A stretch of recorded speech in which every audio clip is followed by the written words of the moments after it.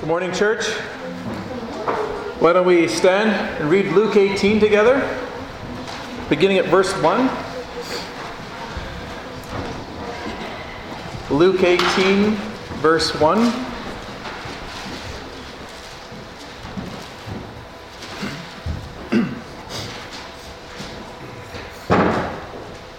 Now he was telling them a parable to show them that at all times they ought to pray and not to lose heart, saying, in a certain city there was a judge who did not fear God and did not respect man. There was a widow in that city, and she kept coming to him saying, give me legal protection from my opponent. For a while he was unwilling, but afterward he said to himself, even though I do not fear God nor respect men, yet because this widow bothers me, I will give her legal protection. Otherwise, by continually coming, she will wear me out. And the Lord said, hear what the unrighteous judge said. Now, will not God bring about justice for his elect who cry to him day and night? And will he delay long over them? I tell you that he will bring about justice for them quickly.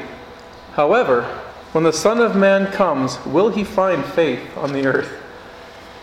Let's pray. Father, we are enjoying our series in parables. We've learning a lot as we learn your heartbeat and your mindset towards life and what spiritual truths are important to you. I pray, God, that we would learn another one from you, one that you want us to follow just like you wanted the disciples to follow. And this one, like all the parables, is not the easiest to figure out. It seems clear at first, but as you dive in, it can get kind of tricky. So I pray, God, for your Spirit's anointing to only see the truth that you want to be conveyed, and again, just help the church see the truth as well, so that when we get into dialogue, we can have a great discussion about who you are and how you want us to live and how you want us to rethink our lives. So look forward to our time together, and we look forward to a great time of encouragement and strengthening in our faith. In Christ's name, amen.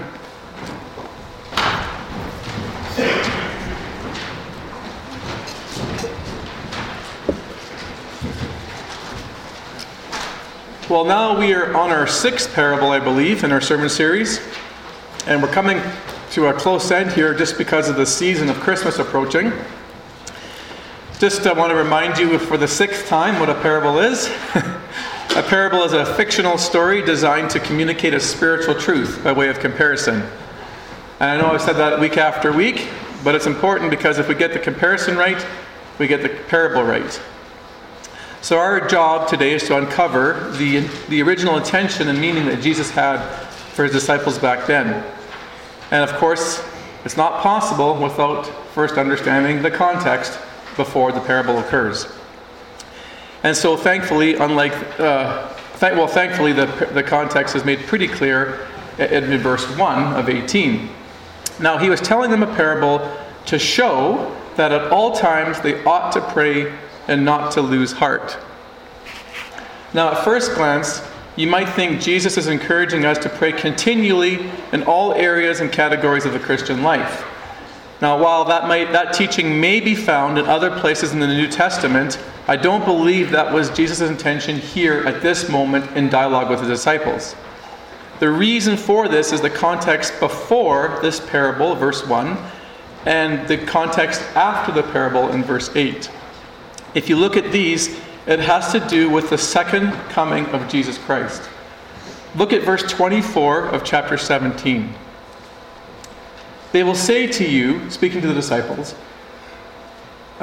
look here and look there. Sorry, I'm in verse 23. Never mind, verse 24. For just like the lightning, when it flashes out of one part of the sky, shines to the other part of the sky, so will the Son of Man be in his day. Okay, so just like lightning, in terms of its brightness and its how fast it comes, here is how Jesus is going to come. Look at verse 30. After he's spoken about God's judgment over the people in Noah's day and Lot's day, and how they were both rescued and spared from disaster. Look what he says in verse 30. It will be just the same on that day that the Son of Man is revealed. Okay, so the whole section, 22 to 37, is all about the end times, the second coming of Jesus. Now look in verse 8, after he gives the parable of the widow and the judge. I tell you that he will bring about justice for them quickly. However, when the Son of Man comes, will he find faith on this earth? The context that the parable is sandwiched in between is the coming of Christ and the coming of Christ. Okay? So when Jesus says, I want you to pray at all times and not lose heart, it has to be seen through this lens. It has to be. Because the context demands it on both ends. So let's dive in then and figure out how Jesus gets his point across in terms of praying at all times and not losing heart in light of the second coming. Look at verse 2 and 3.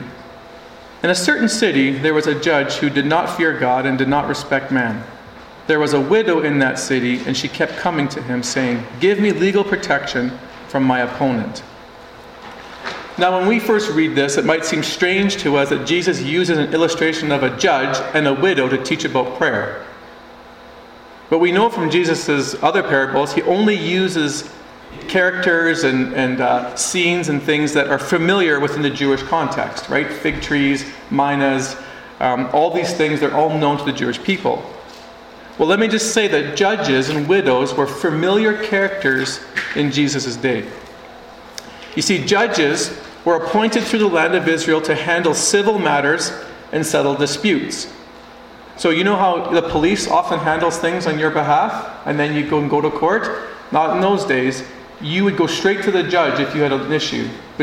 So if I had an issue, say with Dave, we'd go straight to the judge. There's no police to handle our matters.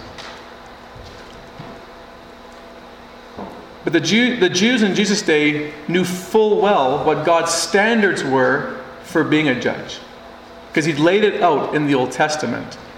There's a cool passage in 2 Chronicles 19, verse 5. Jehoshaphat is king of Judah, and he's just gone and appointed judges all over the land to handle civil matters and trials. And listen to the description of what the judge was to be like. He said to the judges, "Consider what you are doing, for you do not judge for man, but for the Lord, who is with you when you render judgment. Now then, let the fear of the Lord be upon you." So quality number one. Number two, be very careful what you do, for the Lord our God will have no part in unrighteousness, partiality, or the taking of a bribe. Really, what Jesus was saying is, as a judge, you're to fulfill the greatest commandment, or what God intended in the Old Testament. You're to fulfill the greatest commandment. And is Micah here? Did he go downstairs? Micah, tell me, you told me at the table, what is the first commandment? What was the one you repeated from Mark today to Jackson? Love the Lord your God with all your heart, with all your soul, and with all your mind, and with all your strength. Mark 12:30. Good boy. Okay, right? That was the first, that's what he, and then love your neighbor as yourself. There's a vertical component to being a judge, to fear the God, which is to obey all his commands, and a horizontal component to being a judge, to respect man, to take care of their needs. Don't take bribes, don't show partiality, don't play favorites, and all these things. Now, Israel was very familiar with what God wanted, but also very familiar with what God, with crooked judges in their past. Amos 5 verse 12. This is a prophet speaking to Israel. God speaking through the prophet. He says this, "For I know how many are your offenses and how great are your sins. There are those who oppress the innocent and take bribes and deprive the poor of justice in the courts." So Israel is very familiar with unjust judges and very familiar with what God's design was for judges. Now, why is this important? Look at the kind of guy we have here in our parable. Verse 2, there was a judge who did not fear God and did not respect man. He had no interest in ruling according to God's ways, according to his commands. He was completely indifferent to the needs of the people. He was the kind of judge you would hate to stand before because he took the law into his own hands. Truth was found within himself. That's a dangerous place to start as a judge. But you know what's crazy? It wasn't only other people's assessments of him that he was like this. He knew it himself. Look at verse 4b, halfway through verse 4, going on to 5. Even though I do not fear God nor respect man, yet because this widow bothers me, I will give her legal protection. He self-identifies himself as a non-God-fearer and a person who doesn't respect man. He flat out tells it. That's his biography. That's his resume. Everyone thinks of them that way. He knows it, and he has no shame in declaring it. So he recognized his own corruption and didn't give two rips about it. So again, Jesus, using this unrighteous judge, was very familiar to a Jewish person because he characterized the men in Amos chapter 5. Widows were also very familiar within the land of Israel. You know, when you and I think of widows, we simply define them usually as women who have lost their spouses through death and have not been remarried. That's a widow to us. That was true in Jesus' day as well. But in that culture, widows took on an even broader definition than that. You see, if you lived back then, widows represented the vulnerable members of Jewish society. They were marginalized often, they were easily taken advantage of, and they were known to be poor and often ran the risk of becoming destitute. That's why God in the Old Testament wanted mercy and compassion to be extended to them and had laws to protect them. For example, in Deuteronomy 25, 5 and 6, did you know this? If a woman's husband died and they had no children, it was up to the brother of the husband who had passed away to take her as a wife. If not, a distant relative or next in kin could have.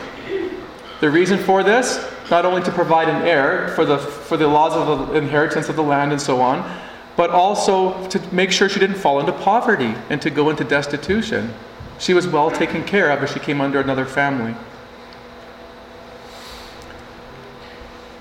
In Deuteronomy 24:19, at harvest time, widows could glean in the fields of grain and gather leftover grapes and olives. Again, why would only widows and orphans and foreigners, which is what the law said, be in that category? Because they couldn't provide for themselves, typically, and that's why God had to give these commands. Failure to protect a widow and show compassion would mean that you risk God taking vengeance on you. Look at Exodus 22.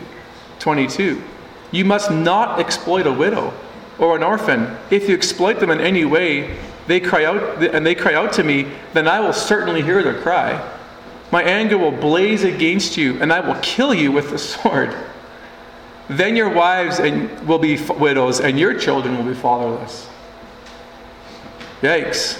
You want to mess around with God in terms of taking care of the marginalized in society? You have to face his wrath. So God's design was for widows to receive protection, to receive justice, and mercy and compassion. Clearly, that was not going on with the widow in verse 3. There was a widow in that city,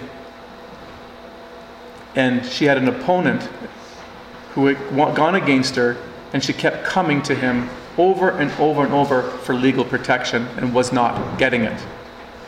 Now, the two observations I want you to not miss here. One, notice this woman is suffering injustice. She's suffering injustice. Not only is an opponent taking advantage of her for her situation and her status as a widow and wrongly going after her, injustice is also occurring from the judge as well. Because she had to keep coming to him, and because he kept failing over and over to provide her with the justice she was deserved, it meant that she became a permanent fixture in the courthouse. She's completely treated unjustly. This opponent comes after her unfairly, takes her to court. The judge will not give her a fair shake at justice, and so she keeps coming back and coming back and coming back, and he will not meet the demands that God has in 2 Chronicles for her to be taken care of. Second observation, notice that there's no mention of the specific nature of what she needs protection from. Like what the opponent or the accusation or what she's been going to court for hasn't been mentioned. It doesn't tell you whether she's been defrauded financially or she's being harassed.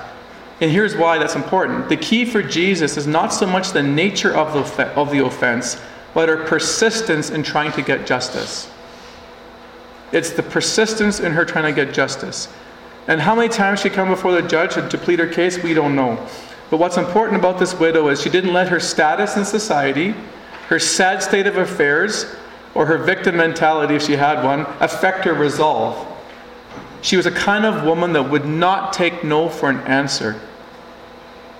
And we know her persistence paid off. Look at verse 4. For a while he was unwilling, but afterwards he said to himself, even though I do not fear God nor respect man, yet because this widow bothers me, I will give her legal protection. Otherwise, by continually coming, she will wear me out. You know what's really cool about studying the Greek words sometimes? And just so you know, it's really easy to do. You don't have to speak Greek to learn Greek's like words. If you ever want to learn how to do it, I can show you. But the Greek word for wear me out is amazing. Do you know it's a boxing term? It means to give someone a black eye, to be punched out. Okay? It's the same word used by Paul in 1 Corinthians 9:27, describing his ministry. He says, I strike a blow, so there's the word wear me out. I strike a blow to my body and make it my slave, so that after I have preached to others, I myself will not be disqualified for the prize. Now the blow he's talking about to his body is not self-harm. He's not doing penance or anything crazy, right? He's not beating himself. What he means is he's knocking out, he's punching out any fleshly desires and temptations that would lead him away from winning souls to Christ. So he's putting others' needs above his own. And he's fighting the flesh to not fulfill his ministry in that way. This widow is so persistent that the judge's assessment of her is as if he's encountered her in a boxing ring. It's like he's gone toe-to-toe with Mike Tyson. He's getting the snot beat out of him, and it wears him down, and he can't handle the beating anymore. And he says, fine, I'll give you justice. Now that's important for us not to miss. The reason for why the judge changed his mind was not because he accepted a bribe. It wasn't because he was concerned with his reputation in the community. It was because she was relentless in her pursuit for justice when she was being unjustly treated. She was being unjustly treated, and she wanted justice, and her relentlessness is what made him change her mind. Now it's with this in mind that Jesus moves to his application in verse 6 and 7. And the Lord said, hear what the unrighteous judge said. In other words, learn a lesson from the unrighteous judge, his comments. And he said, now, will not God bring about justice for his elect who cry to him day and night, and will he delay long over them? I tell you that he will bring about justice for them quickly. It's clear now from the passage that the judge is a representative of God, and the widow is a representative of followers of Jesus Christ. Now, it's important, again, not to over-spiritualize and under-spiritualize parables. How Jesus uses the unrighteous judge as an example of God is got to be careful here. In no way is he comparing the judge's injustice, unfairness, and lack of mercy to the way God is in terms of character. That's not the aspect of the judge that he's trying to compare. The aspect of the judge he wants us to pick up on is this, that the only aspect of the judge's behavior that resembles God is the rewarding of persistence. Right? That's the only part he picks up on.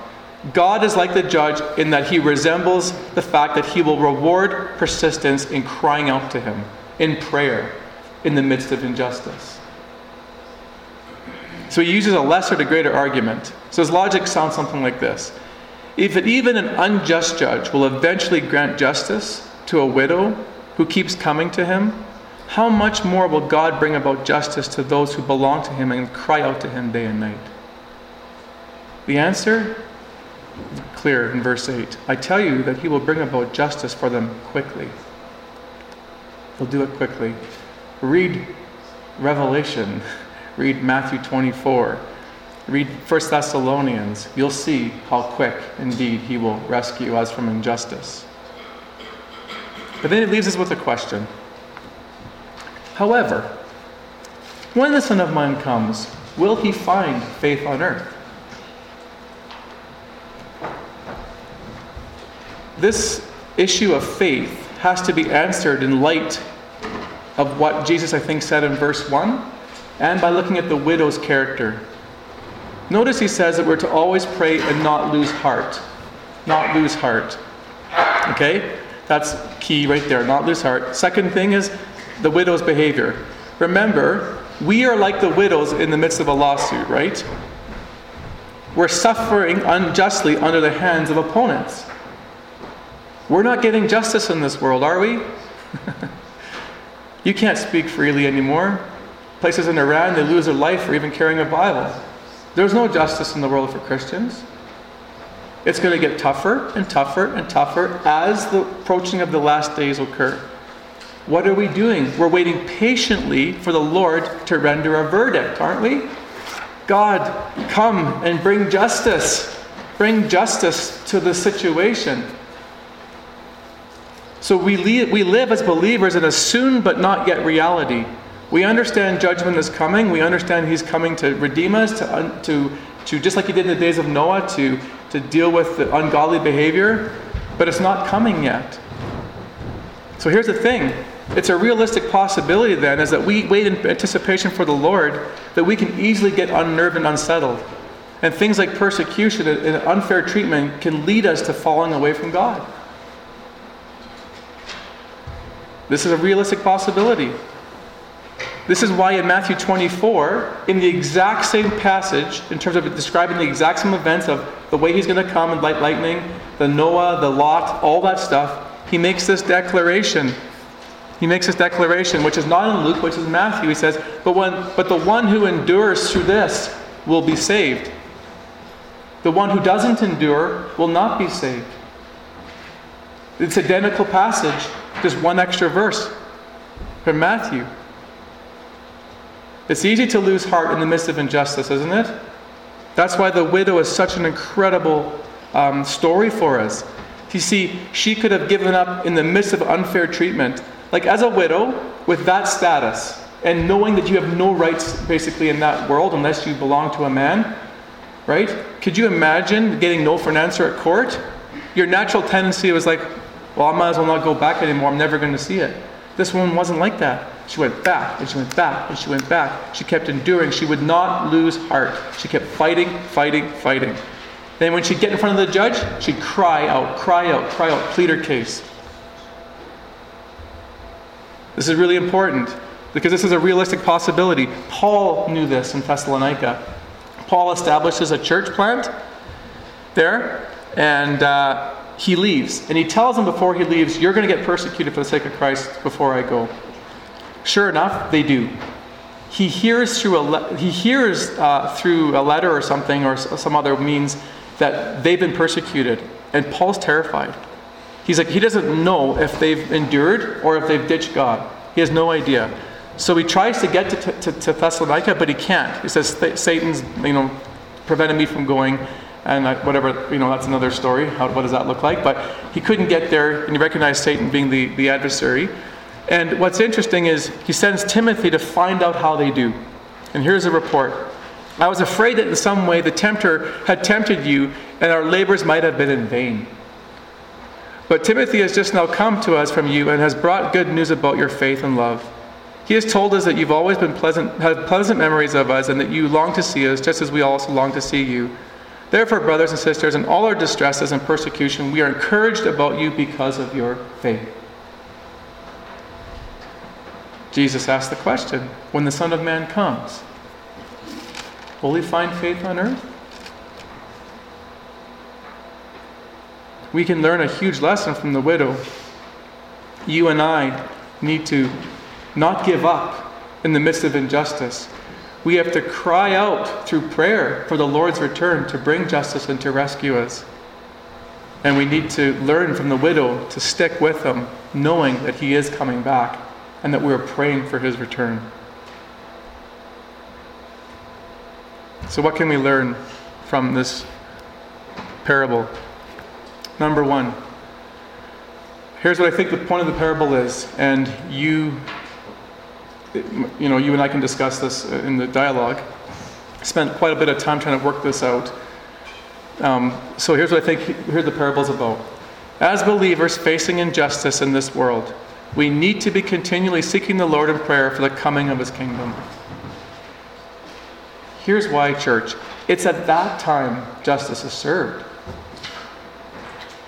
Listen to this again. And the Lord said, hear what the unrighteous judge said. Now, will not God bring about justice for His elect who cry to Him day and night?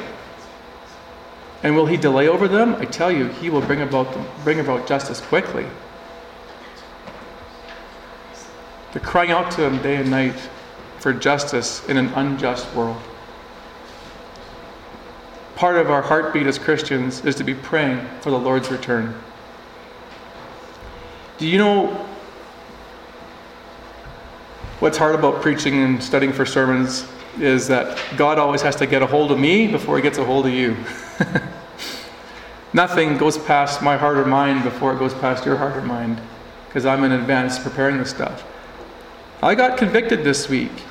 If I was to put my prayer life for a month on this PowerPoint and you were to look at it, you would see prayers for people, prayers for circumstances, and things in this world right now. Do you know what you would hardly ever see, maybe even never see in my prayer life? A prayer for the coming of the kingdom. What's interesting is, what's the Lord's Prayer? The disciples say, teach us how to pray. He says, Our Father who art in heaven, hallowed be thy name, thy kingdom come. Like Jesus simplifies the prayer into a few categories of life, that's one of them. If you can learn anything from this parable, which I learned this week, is as you prayed from now on, you start praying for the coming of the kingdom and vindication of His people, and that justice be served in an unjust world. That's the heartbeat of Jesus Christ. So how is your prayer life? Does it look like mine in this area? Or are you persistent like the widow? Second lesson. Remembering that Christ is coming to administer justice is key in helping us persevere and not losing heart.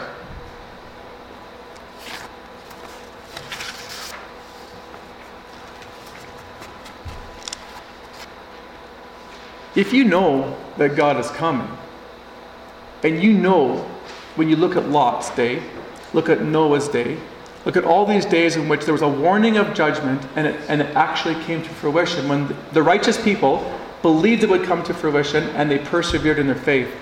The unrighteous people ignored the word of God and said, there's no judgment, and they were wiped out. Looking back at the past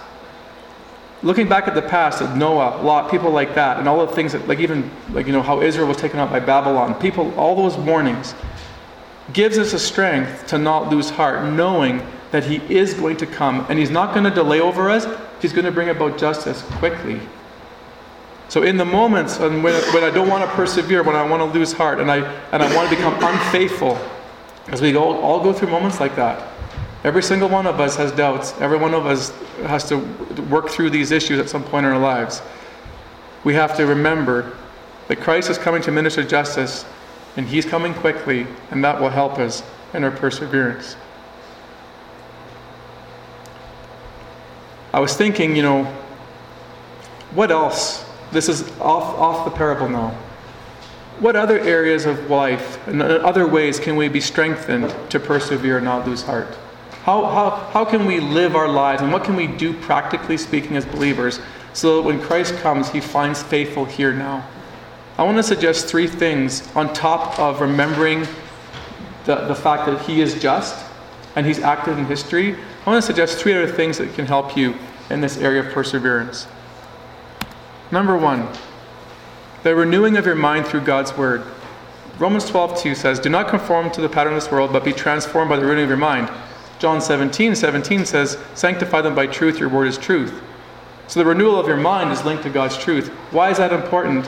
A lot of people that I know that have ditched God in this lifetime is because they've believed lies.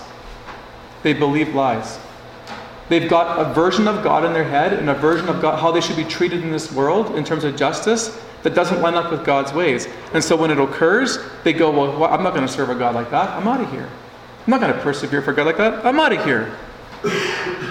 But if you know the truth of Scripture and what He actually came for, and the purposes for His coming, and the purpose of ways to do in your life, those things can be eradicated and give you strength to persevere.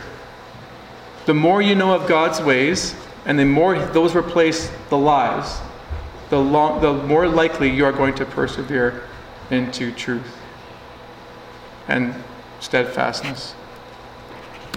Number 2, get yourself involved in Christian community. Hebrews 10:23-25. Let us hold unswervingly to the hope we profess. Now, what's the hope we profess? It's coming back, right? It's coming back to get us. We're going to be with Him in eternity. For He who promised is faithful. And let us consider how we may spur one another on toward love and good deeds, not giving up meeting together, as some are in the habit of doing. So people aren't meeting regularly in Christian community. Encouraging one another. Now watch this, I love this line. All the day as you see the day approaching. What's the day? The return of Jesus Christ.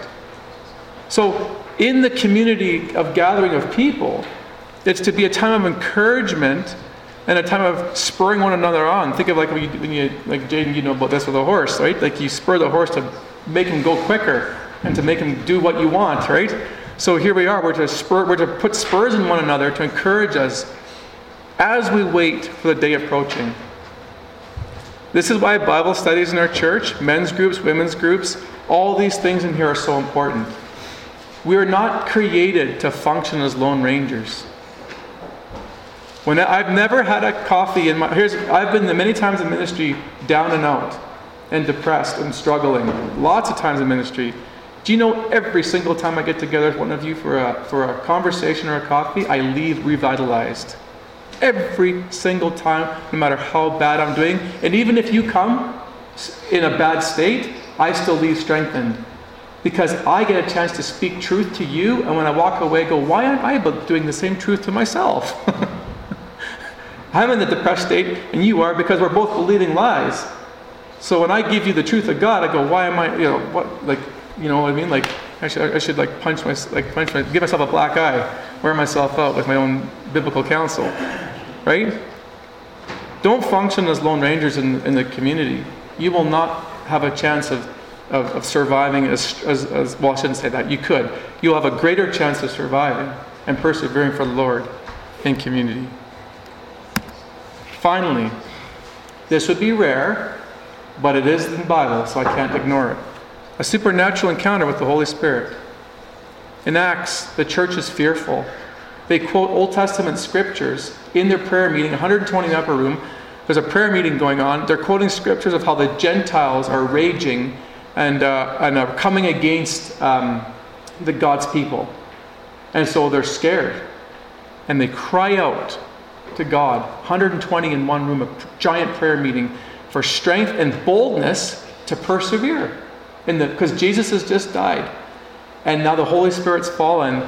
And now they're going to have to actually declare the very person that they killed. So identifying with him now means that your life's on the line. You might as well wear a big target on your chest. And after they prayed, the place where they met was shaken, and they were filled with the Holy Spirit and spoke the word of God boldly. A supernatural encounter with the Holy Spirit can bring boldness to you and help you persevere. And maybe in the last days, as we may face them, we may not, compared to other generations, but probably the Holy Spirit will be active in very supernatural ways in those days. So again, these are different ways in which you can strengthen yourself to persevere for the Lord.